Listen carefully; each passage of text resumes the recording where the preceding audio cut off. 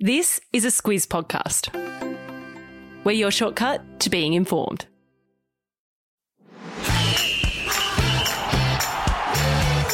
Good morning, I'm Greg Elliott and this is Sport Today, a weekday sports news podcast designed to keep you on the ball. And I'm Gemma Ryan. It's Monday the 26th of April. In your Sport Today, Ash Barty wins the Stuttgart Open twice and Aussie Olympians might be getting the COVID vaccine. Plus, UK football clubs will boycott social media and the Bulldogs become the first NRL team to use the 18th man.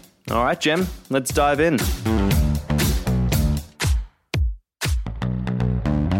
After the weekend, Gemma, we like to do a wrap-up of the key results. In tennis, Aussie Ash Barty has had a very successful tournament over in Stuttgart, Germany. Overnight, the world number one claimed the singles title in 3 sets over Aryna Sabalenka.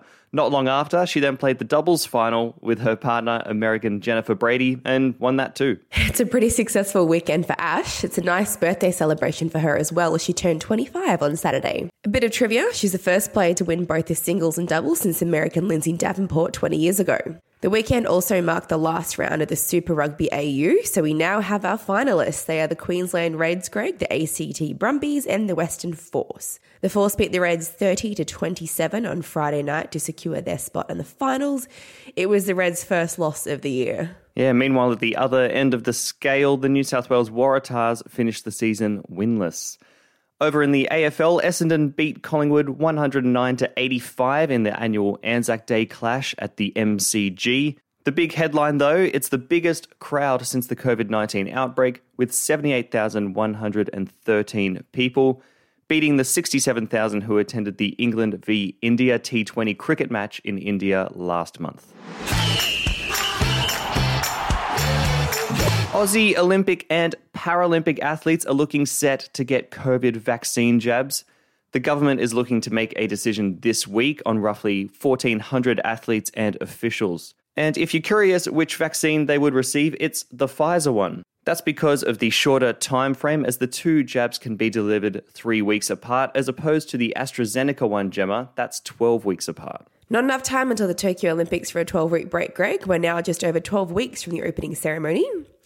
As for what other countries are doing, New Zealand commenced vaccinating athletes 100 days out. Germany has said they'll vaccinate all athletes, and the US is looking to begin their rollout next month, Greg.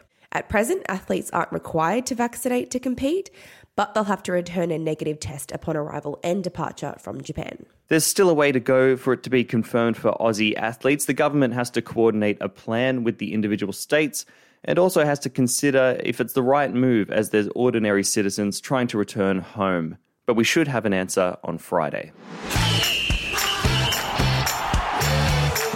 The biggest soccer clubs in the UK are boycotting social media to protest against racial abuse. Over the weekend, it was announced a 4-day boycott will start from April 30th and last 4 days. All clubs from the major competitions will participate, including the Premier League and the Women's Super League. Gemma, was there an incident in particular that instigated the boycott? No, it was the collective volume of incidents across English football at all levels, Greg, that sparked this. It came to a head earlier this month with some second-tier clubs like Swansea and Birmingham having a week-long boycott, and former Arsenal and French national player Thierry Henry leaving all social media. It was expected that a broader movement would follow, and this coordinated movement will also include various governing bodies and anti-discrimination group Kick It Out. English football has been trying to take action since February, when various bodies sent an open letter to Facebook and Twitter calling for more blocking and immediate action against offensive users, Greg. Now, since that letter, Instagram announced last week that they'll have a new tool to filter abusive messages, and Twitter has vowed to continue taking action against abuse. The boycott will start Friday UK time and end on Monday, May 3rd.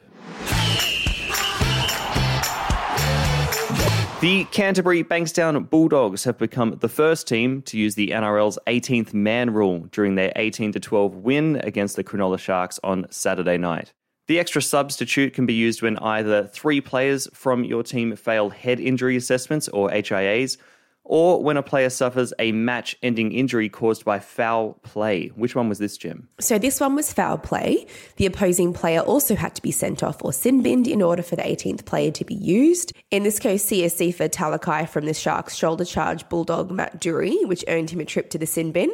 Dury then failed his head injury assessment, ruling him out of the match, and the Bulldogs activated the 18th man, Brandon Wakeham. As for Talakai, he can accept a 4-week ban for his shoulder charge, or he can take his case to the judiciary this week. He'll risk the ban going up to 6 weeks, though. We'll put a link to the incident in your episode notes. The final 2 days of the Targa Tasmania have seen 2 fatal car accidents. It's a notoriously dangerous annual racing competition. On Friday, Shane Navin died after rolling his 1979 Mazda RX-7. Less than 24 hours later, Gemma, driver Lee Mundy and co-driver Dennis Neagle crashed their 2019 Porsche 911. So following these incidents, there will be a report by the coroner. There was a coronial inquest following a fatal incident in 2013, but it hasn't stopped the competition. It's run every year since 1992. So, Greg, drivers cover 2,000 kilometres over 6 days, and as listeners may have guessed from your descriptions of the cars, Greg, drivers bring their own ones. And although they have to pass certain safety regulation, they aren't as strict and don't have the same technology as, say, the Formula One or supercars. The Targa also takes place on public roads and doesn't have the same safety benefits a purpose-built racing circuit can provide. The toll of the Tasmanian event now totals 5 deaths. There have also been several deaths at interstate Targa events. Most notably, Aussie racing legend Peter Brock, who died near Perth in 2006. The Targa's description on their website calls it the longest and most dangerous tarmac rally in the world. Catch This is our daily look at the stuff people are talking about, from an epic sporting moment, an obscure sport update, or an event to pop in your calendar. It's been over 2 months since Tiger Woods' car crash, Gem, and over the weekend, Tiger has given us some insight into how he's doing. He Instagrammed a pic of himself on crutches with a big cast on his leg, and his rehab buddy there too, his dog Bugs. And for anyone who's interested, like me, Bugs is a Border Collie Spaniel mix. Best kind of rehab buddy, I reckon, Greg. Tiger said his golf course is coming along faster than his recovery, though, so it sounds like it'll still be a while before you see him back on the links. That course he mentioned, though, Greg, is his $50 million backyard course, by the way. Oh, of course, yeah. That's all from us here at Sport Today. Thanks so much for tuning in, and if you like what we're doing, please give your mates a nudge down at the pub. Word of mouth is really good for us, and we'll catch you tomorrow.